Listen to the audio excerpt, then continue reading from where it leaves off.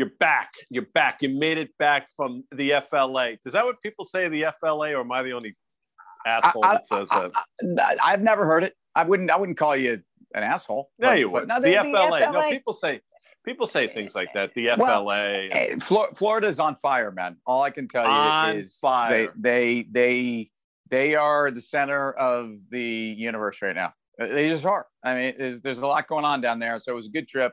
It was all biz. You know, yours truly did not. I didn't find myself oiled up playing volleyball. Okay, you know what I mean. Okay, you know, that's unfortunate. I'm sure a lot of people hoping for that.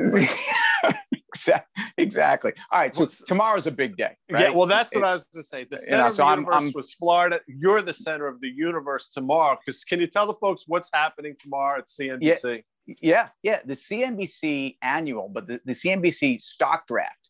Sure. Is tomorrow, the same day as the NFL draft. Arguably, I'm not sure whether there'll be more eyeballs focused on us or on the NFL draft, because frankly, I'm not sure where the tension's highest or where the purse or the to the victors. Stakes are higher. The stakes are higher. And look, the exciting thing here is, I am the number one overall. You're the number one pick. So, and listen, it's a laundry list of people, but let's maybe. I'm not asking you to divulge because it's just not fair. And I know you probably haven't decided it. You're going to use all your time on the clock before you hand your slip to the commissioner, whoever that person is. So one might argue, and you know, that when look, we've got a lot of holes to fill, Guy. We're not one player away. You know, so I'm going to draft the best athlete available. Is what I'm going to do. Okay, I'm not necessarily looking for a quarterback. And I'm gonna, but I do have the number one overall pick. So we're exploring our options. And I got to tell you also, I'm a popular guy. My phone's ringing off the hook. I mean, you know, people want the pick. Yeah, well, I mean, you know, Mr. Wonderful's, you know, he'd like to trade up for it. I'm not sure. I don't know what he could do for me.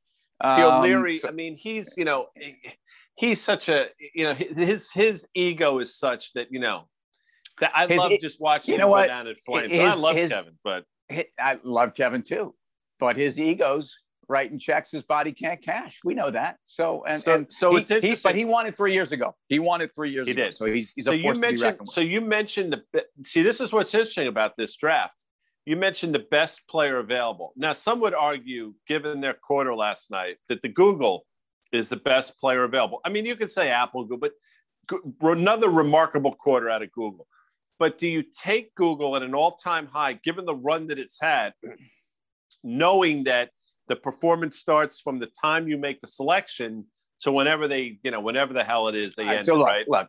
So you see what I'm saying here? I mean, you know, you're picking the best available athlete, but did they leave it on the college gridiron?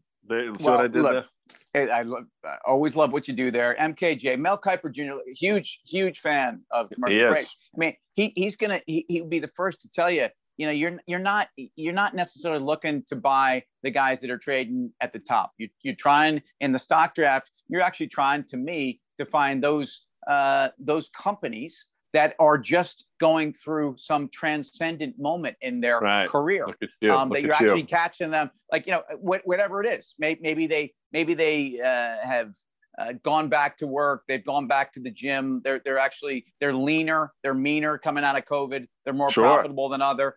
Maybe in fact they've now starting to work with a trainer. They're starting to work with technology. So maybe there's a digital change in their business. I mean, those are the companies that are the ones that for the next 12 months are the ones you want to own. And folks, as investors, that's the kind of investing you want to do. You don't want to necessarily buy yesterday's highs. You want to probably be finding somebody that the market doesn't really love right now. So look, I'm getting you a little deep into, by the way, Seymour Alpha is our name.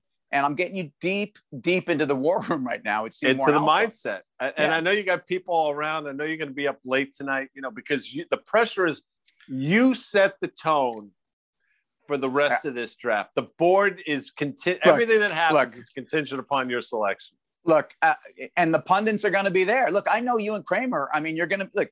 I'll be there. You're not going to sugarcoat anything, man. If I whiff and I blow that pick and I'm drafting Jeff Lageman, I mean, I'm going to hear about it, you know? Right. And I love that. Jeff Lageman. Did he go to the University of Virginia? I want to say Lageman was out of the UVA, I think. But the Jets have had, listen, Kyle Brady, Dean Milliner, Vernon Golston, Lamb Jones. I mean, it's a laundry. Blair Thomas. You can't. I don't know if I'd throw Johnny Lamb Jones. Remember there was a Lamb Jones, Ham Jones, Cam Jones, Jam Jones, and Jam Jones. I think Jam Jones was at Nebraska.